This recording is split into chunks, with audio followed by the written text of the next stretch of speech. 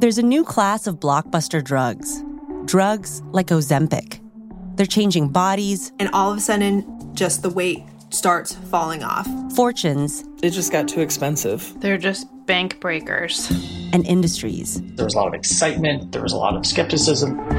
The impact of these drugs from business to health is just beginning. From the Journal, $1 Trillion Shot. Find it in the Journal feed wherever you get your podcasts. Due to the graphic nature of this episode, listener discretion is advised. This episode includes discussions of murder and abuse that some listeners may find offensive. We advise extreme caution to listeners under 13. July 27th, 2008 was a warm, windy day in Boston, Massachusetts. Thunder rumbled in the distance, clouds gathered overhead. In the posh neighborhood of Back Bay, short, affable 47-year-old Clark Rockefeller strolled with his 7-year-old daughter, Snooks, ignoring the signs of a coming storm. Despite his happy demeanor and impressive surname, Clark was in a world of trouble. A few months earlier, his ex-wife had trounced him in a contentious divorce. Now, she had full custody of Snooks, while Clark was reduced to just 3 supervised visits a year. Reminding him of this bitter fact, a court-ordered social worker, Howard Yaffe, ambled behind them, watching their every move. But Howard wasn't observing his charges closely enough. In the next moment, Clark turned onto a side street where an SUV was idling. As they approached the car, he distracted Howard, then shoved him hard onto the curb. Then, Clark jumped into the vehicle with his daughter and sped off. Howard was dazed but uninjured. He grabbed for his phone and immediately dialed Snooks' mother, Sandra Boss. She rushed to the scene where a crowd of police officers gathered. In a panic, she told the cops that they would never find her ex-husband. When the officers asked her why not, Sandra lamented, "Because he's not who he says he is." Clark Rockefeller, the man Sandra thought she knew, once even loved, was an imposter. He was Christian Gerhartsreiter, a manipulative criminal who'd spent his entire life shifting between a series of fake identities. And Sandra was certain, now that he had their daughter, he was about to disappear forever.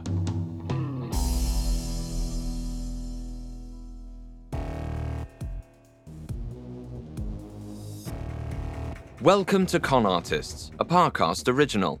I'm Alastair Murden.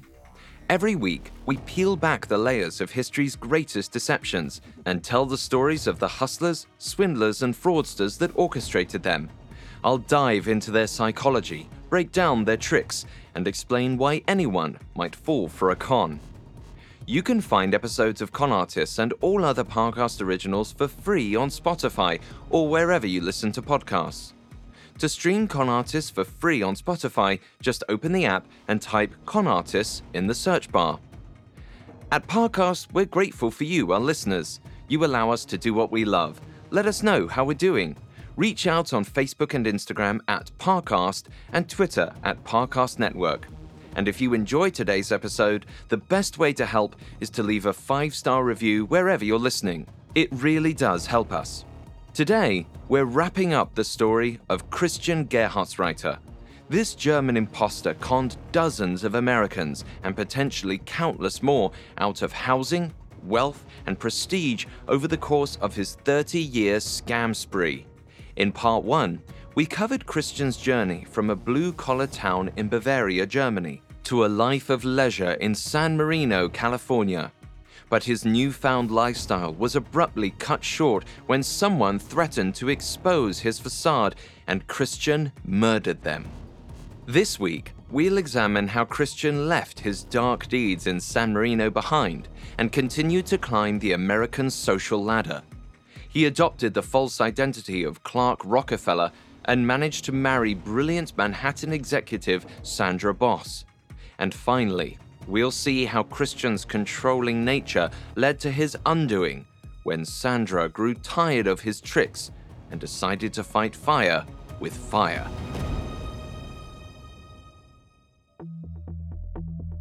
In February of 1985, newlyweds John and Linda Soes vanished from San Marino, California, without a trace. At the time of their disappearance, they were living with John's mother, Dee Dee. Strangely, she never reported the couple as missing. This was because Dee Dee believed she knew exactly where John and Linda were, on a top secret mission for the US government. Dee Dee had received all of her intel from the bizarre tenant in her guest house, Christopher Mountbatten Chichester, aka Christian Gerhartsreiter. And Christopher assured her that John and Linda were just fine. It wasn't until Christopher also vanished a few months later, in April of 1985, that Dee Dee finally contacted the police. But unfortunately, by then, it was too late. John and Linda were gone forever.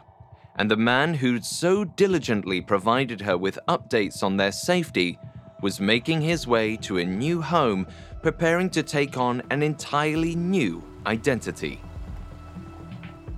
On June 12, 1985, 24-year-old Christian drove up to a post office in the posh commuter village of Greenwich, Connecticut in a Nissan pickup truck. Years later, locals who remembered the vehicle were shocked to learn that the truck didn't belong to Christian.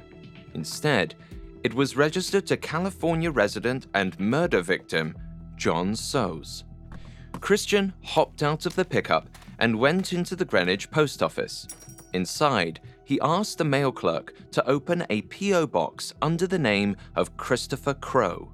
This was Christian Gerhartsreiter's newest persona, and also his latest crime, identity theft. Because, unlike Christian's other identities, Christopher Crowe was an actual person. The real Christopher Crowe was a television writer and producer on the 1985 reboot of the classic series Alfred Hitchcock Presents. Christian, an avid Hitchcock fan, had simply lifted his name from the credits. But he was easily able to impersonate Crowe for two reasons. One, Christian had a brilliant memory, which allowed him to absorb and recite a massive catalogue of Hitchcock trivia. And two, the citizens of Greenwich wanted to believe that their new, eccentric neighbor was a famous Hollywood producer. The latter, people's wish to believe, is a key component of every con. And, according to Duke historian Edward Ballison, this suspension of disbelief may be more prevalent in America than anywhere else because the US was, as he put it, founded on the idea of invention. He wrote, "Many of the world's most expensive and ambitious frauds have occurred in America, because openness to innovation has always meant openness to creative deception." Perhaps this is why Christian gravitated toward America to begin with, and it certainly helps explain why the residents of Greenwich, many of whom were educated and affluent citizens, didn't question Christian's pedigree. They did, however, wonder about their new neighbor's plans for the future. What was the producer of a famous TV series doing in Connecticut? Shouldn't he be in Hollywood or in New York, where the show was being filmed? But Christian had a ready answer to these questions. Naturally, he couldn't tell his listeners the truth, that his big Hollywood dreams had ended in murder. Instead, he adopted the role of a jaded hotshot producer, claiming he was simply bored with show business.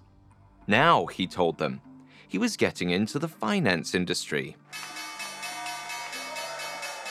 In order to realize his Wall Street dreams, Christian employed a familiar set of steps. After choosing his home base, a wealthy enclave with a lot of senior residents, the young German used one of his tried and true tactics: networking. Just as he had in other towns, Christian joined a prestigious church and spread the word about his desires: free housing and a foot in the door on Wall Street. It didn't take long for him to hit pay dirt, a wealthy church member soon invited the young man to stay in his guest house, presumably for little to no rent, and another hooked Christian up with a job at a financial management firm in Greenwich, S.N. Phelps. At the time, S.N. Phelps was one of the most highly regarded investment firms on the East Coast. And by the end of 1985, with no college degree or financial knowledge to speak of, Christian Gerhartsreiter joined the company's ranks. The so-called producer was well on his way to a new career. Throughout 1986 and early 1987, Christian stayed on at S.N. Phelps, trying to work his way up the company ladder. However, in mid-1987, Christian's false identity finally caught up to him. He was let go from S.N. Phelps when they realized he was using a fake social security number, and Christian didn't just make up any old number on his employment paperwork. He borrowed the data from an actual person, David Berkowitz, better known as the serial killer son of Sam. It was a strange but clearly deliberate choice. Was Christian secretly proud of killing John and Linda Soes? Did he use the ID of a murderer to mock authorities for their inability to find him? We may never know the reason behind Christian's decision, and even though his facade was nearly exposed as a result, it's clear that the con man wasn't the least bit deterred from a life of crime. Immediately after losing his job, Christian set out to find his next mark. By now, he was 26 and had been living in Greenwich for 2 years. During that period, he'd continued building his reputation as former TV producer Christopher Crowe. But eventually, Christian decided to add something else to his backstory. He started claiming that he once ran a multi-million-dollar charity called the Battenberg-Crowe-von Wetten Family Foundation. Like most of Christian's stories, this was a total fabrication. But it served his purpose in 2 ways. 1, it told people he was capable of managing large sums of money. And 2, it implied that his family was connected to the Battenbergs and von Wettens, both former German dynasties. Just as he had when he lived with Didi Soes in San Marino, the con man was using false claims of nobility to tap into his target's ambitions. And once again, Christian found his next mark at church. Local bonds mogul Don Sheehan. Sheehan was a 60-year-old former Goldman Sachs executive who now ran the New York branch of a trading company called Nikko Securities. According to Bob Brusker, a former chief economist at Nikko, Sheehan was taken by people who seemed to be blue-blooded. He wasn't the type of guy who would necessarily check references. This made the executive an ideal target for Christian, who had already spent years conning affluent people into thinking he came from royalty. So by using memorized data about the bond market, as well as the lie about his family foundation, Christian convinced Sheehan to hire him as vice president of corporate bonds for Nikko Securities. This was a position of enormous responsibility, and it only took a few months for Christian's new colleagues to realize the 26-year-old had no idea what he was doing. And so, Christian's time at Nikko Securities was short-lived. Less than a year later, in early 1988, he was fired from the firm. However, losing his job made little difference to the con man. While at Nikko, he had charmed a colleague, 27-year-old Mihoko Manabe, into falling in love with him and promptly moved into her New York apartment. Christian didn't need a paycheck when he had free housing in Manhattan.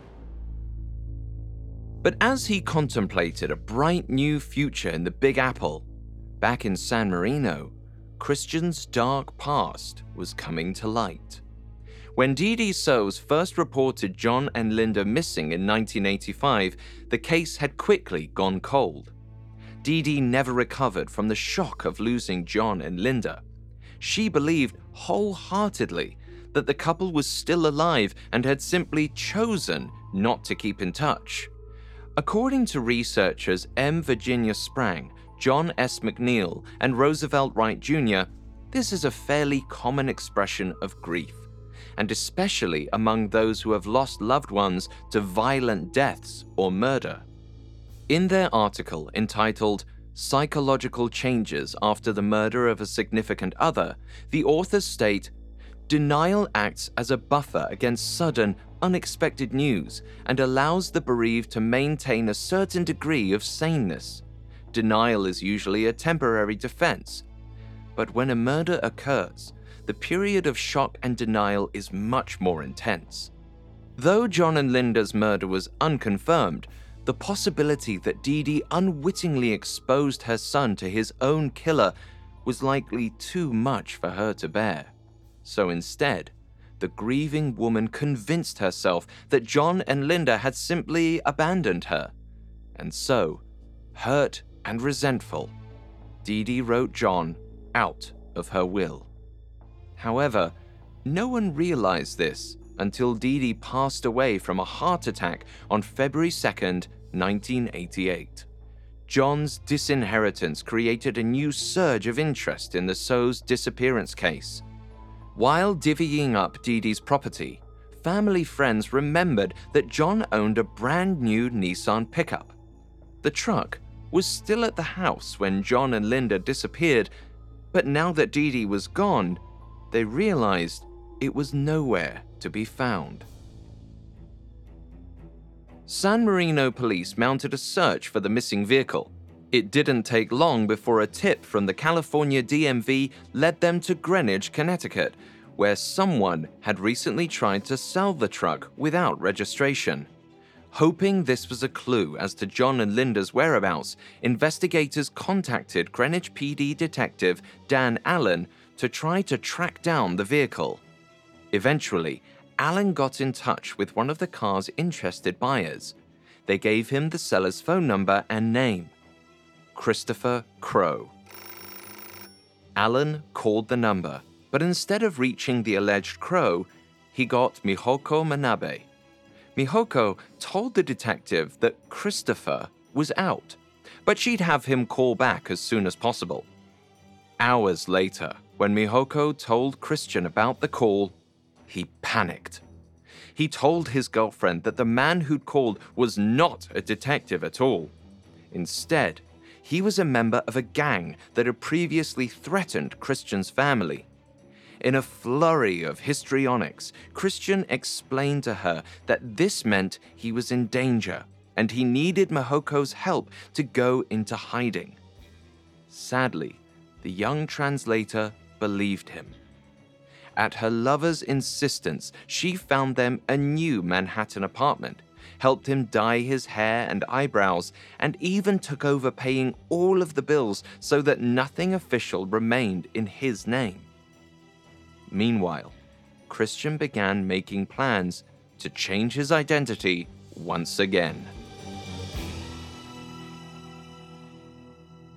Coming up, we'll see how Christian Gerhartsreiter re-emerged into New York society as a member of the Rockefeller clan and won the heart of one of Wall Street's most eligible ladies. Now back to the story.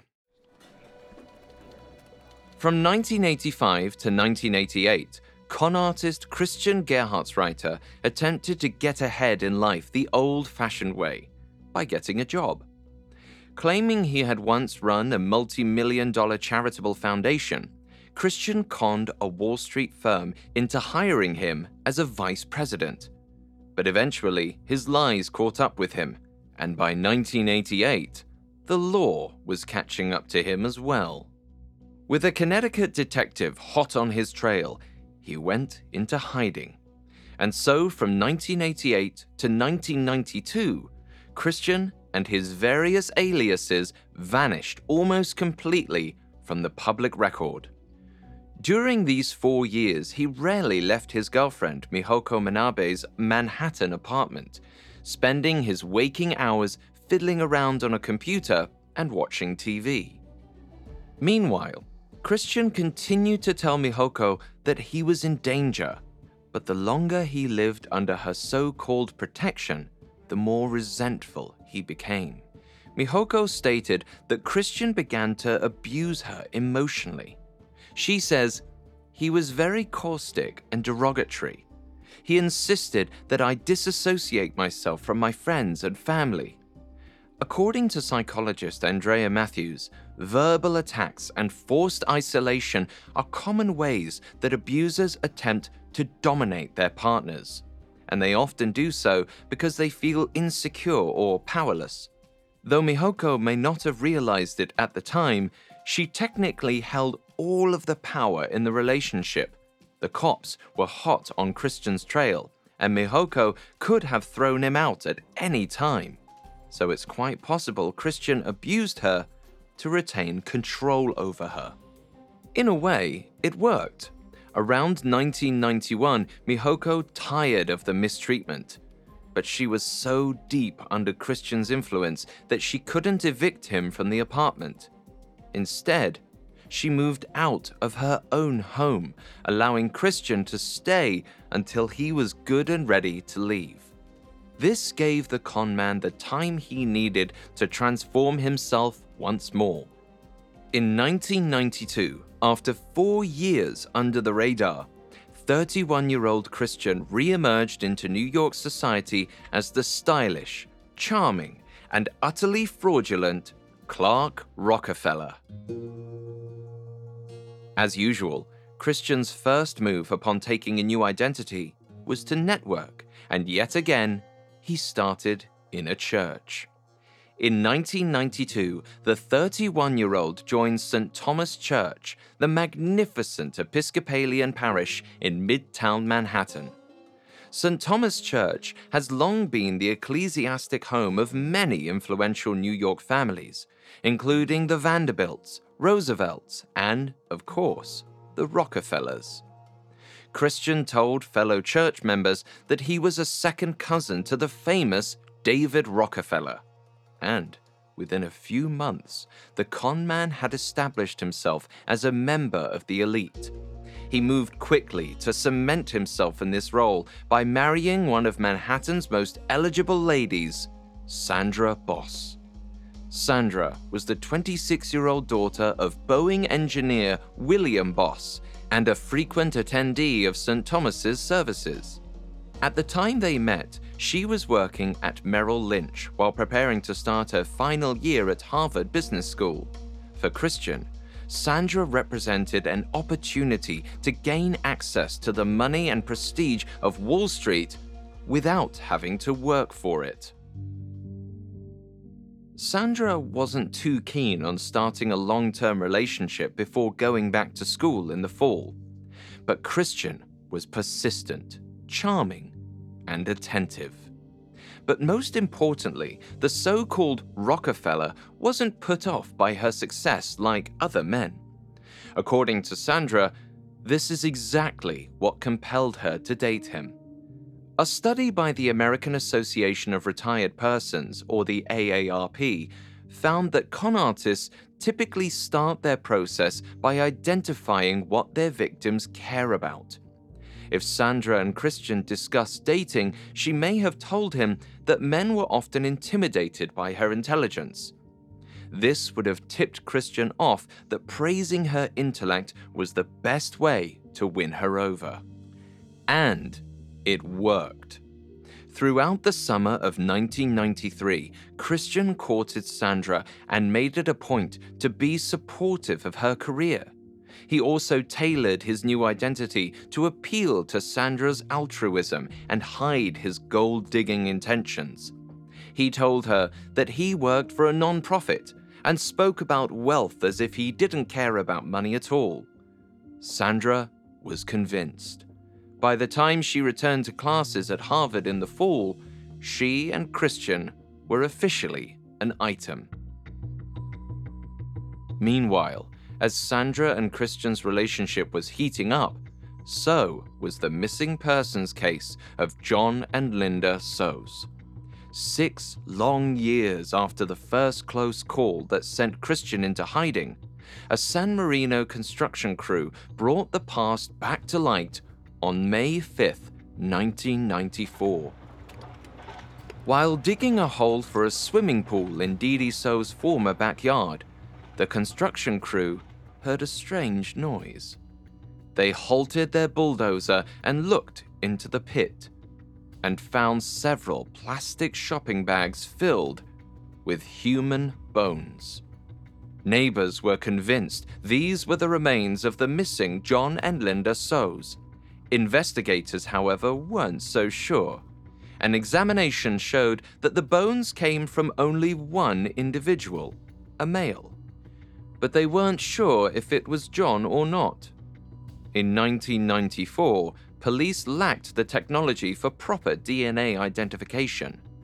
Furthermore, because the skull was damaged from the bulldozer, they weren't able to conclusively determine the cause of death. Even if this was John, they couldn't say for sure he'd been murdered. Just as quickly as it was reinvigorated, the case of John and Linda Soes slowed to a snail's pace. But back on the East Coast, the primary suspect's love life was shifting into high gear. In the spring of 1994, after about 6 months of dating long distance, Christian and Sandra were engaged. This was a major coup for the con artist, but it also presented an obvious problem. Sandra knew her fiancé as Clark Rockefeller, not Christian Gerhartsreiter. To avoid exposing his identity, he had to find a way to marry her legally without providing any documentation. The practiced scammer soon came up with a solution. Christian told Sandra that he was sick of the materialism at St. Thomas Church and wanted to be married by a more genuine denomination, Quakerism. Not only are Quakers known for the simplicity of their faith, but, quite conveniently for Christian, their traditions allowed for couples to get married without documentation.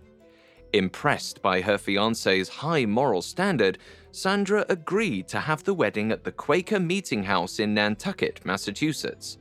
And on October 14th, 1995, the couple was married in a small ceremony. After a brief honeymoon in Nantucket, 34-year-old Christian and his 28-year-old bride returned to New York City to start their life together. Sandra went to work for the global consulting firm McKinsey & Company, earning $60,000 a year, over $100,000 today. And Christian stayed home, still claiming to work for a nonprofit, but contributing zero financial support. Perhaps at first, Christian was content with his new life with Sandra. But over time, he exhibited the same abusive behavior he'd shown with Mihoko. He cut Sandra off from her friends and family, even insisting that they move from Manhattan to the wealthy enclave of Cornish, New Hampshire, a town 250 miles away. Sandra continued to support her husband, commuting to the city every week for work. But when she came home on the weekends, Christian would often pick fights, screaming at her for hours on end. Sandra believed strongly in the sanctity of marriage, so for years, she worked exhaustively to find a way to resolve their differences. But finally, in the summer of 2000, the 32-year-old executive had enough.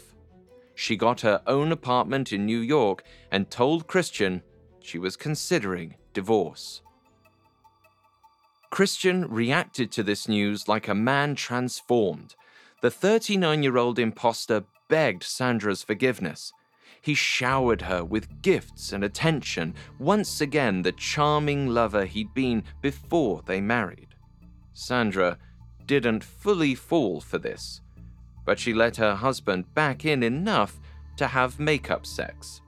Afterward, she noticed that the condom, their usual method of birth control, had broken, and although she could never be sure, Sandra strongly suspected that Christian had punctured it on purpose. 9 months later, on May 24th, 2001, Ray Storrow Mills Rockefeller was born. According to neighbors and family friends, Christian spent every waking minute with Ray, or Snooks, as he called her. He read to her, played with her at the park, and took her to the library and the movies.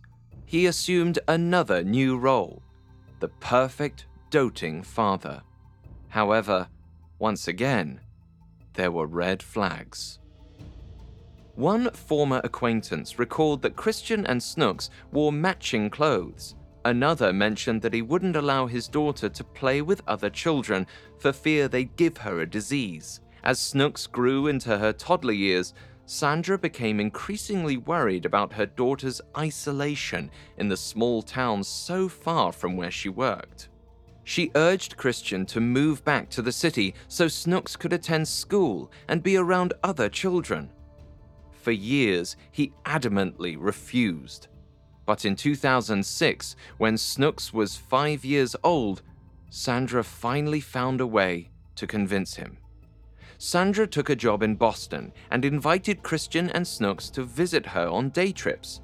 Each time they came to town, she appealed to Christian's infatuation with luxury by treating them to the high life, impressing upon him all the benefits of moving back to the city. The ploy worked. In the summer of 2006, 45-year-old Christian agreed to move to the ultra-exclusive Boston neighborhood of Beacon Hill. And in the fall of that year, Snooks was enrolled in the exclusive Southfield School for Girls. Unfortunately, just as Sandra had feared, Snooks adapted poorly to a social setting. She refused to play with other children and threw temper tantrums when she didn't get her way. Concerned administrators reached out to her parents, but Christian fielded all of the school's calls without telling Sandra a thing. Finally, in December of 2006, administrators managed to reach Sandra directly. They told her they'd been trying to contact her about Snooks, but her husband hadn't delivered the messages. Sandra was furious. Realizing that Christian was shutting her out of her own child's life, she decided to leave him for good. On January 17, 2007, after 12 years of marriage, 39-year-old Sandra Boss filed for divorce, but 46-year-old Christian lawyered up immediately. He managed to win joint custody of Snooks during the proceedings, but that wasn't enough. Christian mounted a smear campaign against Sandra, presenting himself as a doting daddy and his wife as a domineering, irrational monster. Sandra worried that Christian might persuade the judge to give him sole custody. But fortunately, she had a strong supporter in her father, William Boss. When he saw how Christian was acting in the divorce, he launched an investigation into Clark Rockefeller. And soon, he came across something very odd. Back in 1993, when Christian first met Sandra's family, he told them that his mother, Ann Carter, had died in an accident. But William discovered that Ann Carter wasn't actually dead. And, stranger still, she'd never heard of Clark Rockefeller. When William shared this news with his daughter, Sandra flew into action. She hired a private investigator to look into her husband's entire past. What they found chilled her to her core. Prior to 1993, the year Sandra and Clark had met, there was no evidence that a Clark Rockefeller had ever existed. Sandra was stunned. If the father of her child wasn't Clark Rockefeller, who was he? Even worse, she now realized that Snooks was in the custody of a con man, and that problem had to be rectified immediately.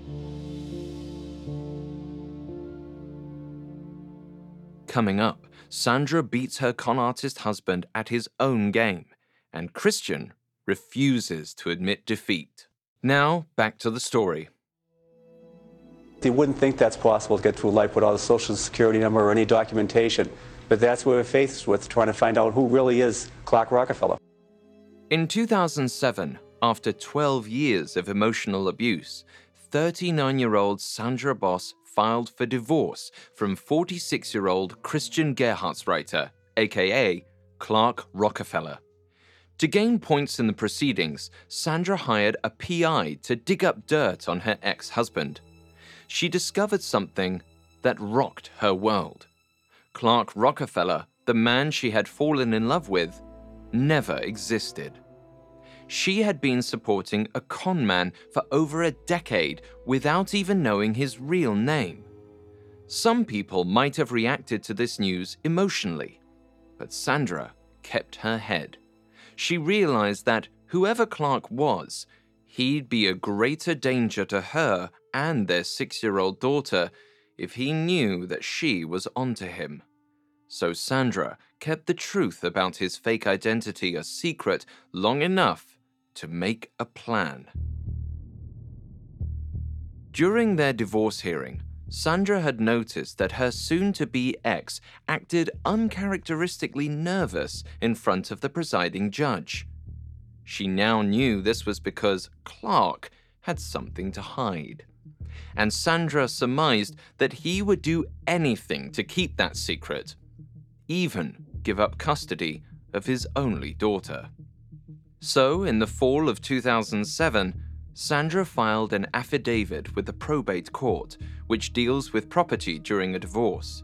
The document listed every one of Clark Rockefeller's claims that Sandra could prove was a lie: his legal name, his career in non-profits, his family background, everything. This forced Christian to either appear in court to refute the document's validity or to give up his claims to their assets and ultimately to Snooks. It was a brilliant move. 2 days later, Christian's lawyer called Sandra to propose a deal. His client would give Sandra full custody of Snooks along with all of the couple's wealth. In exchange, he wanted $1 million and a written agreement that no further inquiries would be made into his past. Sandra countered the offer: one payment of $800,000 and 3 8-hour supervised visits with Snooks a year. Christian agreed. On December 21st, 2007, the divorce was official. 2 days later, Sandra hopped a plane to London with her daughter. She was unaware that Christian was already planning his counterattack. 4 months later, in April of 2008, 47-year-old Christian Gerhartsreiter strolled into a real estate office in Baltimore, Maryland. His hair was dyed red and he wore nautical-inspired clothing. He introduced himself to the realtor, Julie Gocher, as Captain Chip Smith. Julie helped Captain Smith find the perfect home for himself and his daughter, who he said would be joining him soon.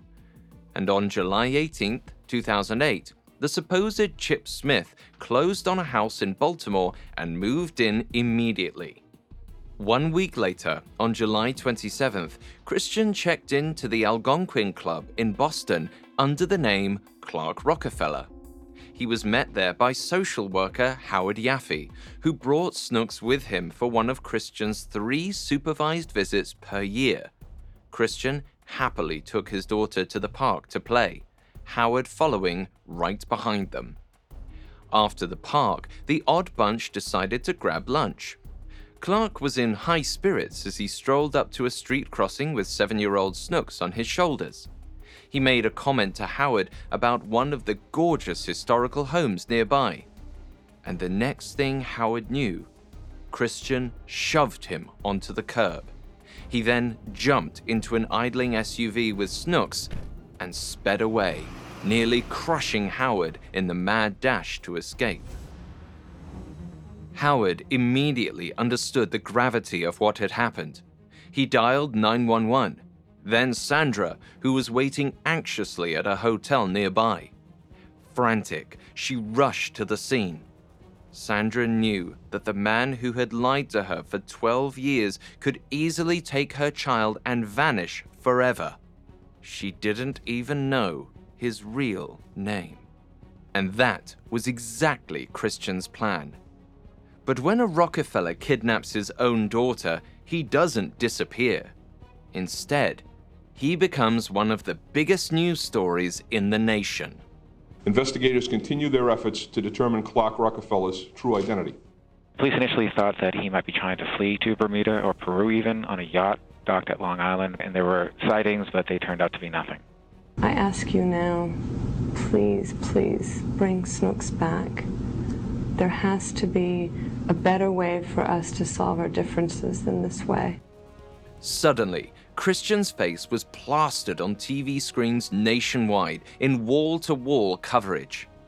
Within days, people all over America recognized the kidnapper as someone they'd known under an entirely different name. In Loma Linda, California, Jean and Elmer Kellen saw Christian Gerhartsreiter, the hitchhiker they'd picked up in Germany 30 years before. In Berlin, Connecticut, the Savios caught a glimpse of their one-time foreign exchange student, Chris Gerhardt. And in San Marino, Dee Dee So's neighbors knew they were looking at her former tenant, Christopher Mountbatten Chichester. Since the discovery of human bones in Dee Dee So's former backyard 14 years earlier, John and Linda's disappearance case had gone cold. Investigators failed to identify the remains and had never managed to track down the man who took John's truck any further than Greenwich, Connecticut. But now, with the nationwide identification of Christian Gerhartsreiter's many aliases, the California detectives finally put the pieces together. And they were about to come face to face with the man who had eluded them for almost 15 years. In Baltimore, police received a call from realtor Julie Gocher. She identified the kidnapper from the newsreels as Chip Smith, the alleged captain who had bought a house from her only weeks before in cash. She gave police the exact address of the home where Christian and Snooks were staying. So, on August 3rd, 2008, 1 week after the kidnapping, FBI agents surrounded Christian's Baltimore hideout.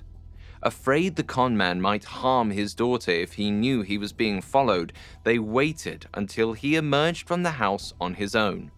The moment he was in their sights, one of the agents shouted, "Clark!" Christian stopped and looked.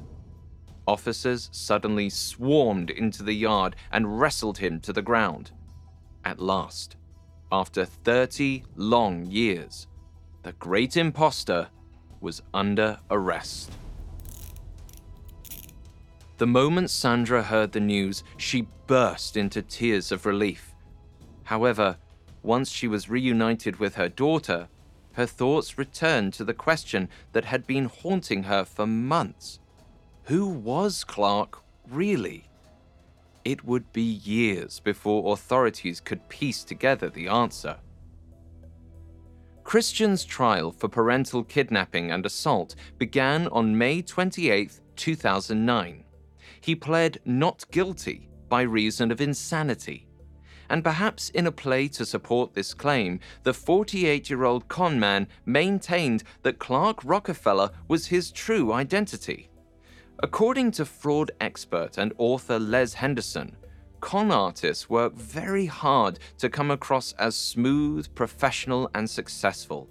They know that being themselves hurts business. In Christian's case, being himself would mean admitting that he had willfully lied to thousands of people, not to mention provide evidence of his sanity. Insisting that he was a Rockefeller was an outright rejection of reality, and therefore just another way to prove his innocence.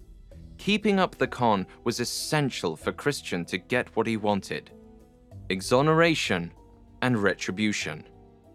Despite his best efforts, however, the jury wasn't fooled.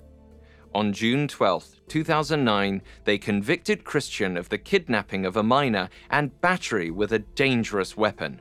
That is, the SUV that almost ran Howard Yaffe over. After a decades-long performance as a jet-setting millionaire, Christian Gerhartsreiter was sentenced to 6 to 8 years behind bars. For Sandra Boss and her daughter, justice had finally been served. But back in San Marino, the families of John and Linda Soes were still waiting. The investigation into their murders went on for 2 long years after Christian's conviction. Updated technology finally matched the bones to John Soes, but Linda's remains were never recovered. However, investigators held 2 key pieces of evidence. One was John Soes' skull. A new analysis proved that 2 of the fractures were inflicted before the victim was deceased. Investigators identified the cause of death as blunt force trauma to the head. At last, they could officially rule his death a homicide. They also found evidence in the plastic bags John's remains were found in. They were shopping bags from university bookstores. One was from the University of Southern California in LA. The other was from the University of Wisconsin, Milwaukee. But the design of the University of Wisconsin logo on the bag was outdated. It hadn't been used since the late 70s, when Christian Gerhartsreiter was a student there. Finally, in 2011, investigators had enough evidence to charge Christian Gerhartsreiter with the murder of John Soes. During the trial, prosecutors depicted him as a serial liar prone to fits of rage. They suggested that Christian and John got into an argument. When John refused to bow to Christian's demands, the fraudster struck him in the head, killing him. This was only a well-constructed theory, and Christian, of course, vehemently denied every detail. Nevertheless, on August 15, 2013, an LA County court found 52-year-old Christian guilty of the first-degree murder of John Soes. He was sentenced to 27 years to life. He is currently in custody at San Quentin Prison in California. Today, despite having spent over a decade behind bars, Christian continues to maintain his innocence. During an interview on the Today Show, when asked if he had killed John and Linda Soes, Christian simply replied, "My entire life, I have always been a pacifist. I am a Quaker, and I believe in non-violence, and I can fairly certainly say that I have never hurt anyone." That final statement might be Christian Gerhartsreiter's biggest lie of all.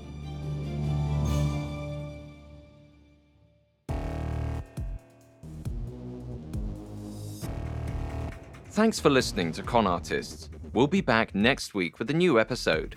You can find all episodes of Con Artists and all other Parcast originals for free on Spotify. Not only does Spotify already have all of your favorite music, but now Spotify is making it easy for you to enjoy all of your favorite Parcast originals, like Con Artists, for free from your phone, desktop, or smart speaker. To stream Con Artists on Spotify, just open the app and type Con Artists in the search bar. And don't forget to follow us on Facebook and Instagram at Parcast and Twitter at Parcast Network. I'll see you next time. Con Artists was created by Max Cutler, is a production of Cutler Media, and is part of the Parcast Network. It is produced by Max and Ron Cutler, sound designed by Michael Langsner, with production assistance by Ron Shapiro, Joel Stein, and Carly Madden. This episode of Con Artists was written by Megan Dane. I'm Alistair Murden.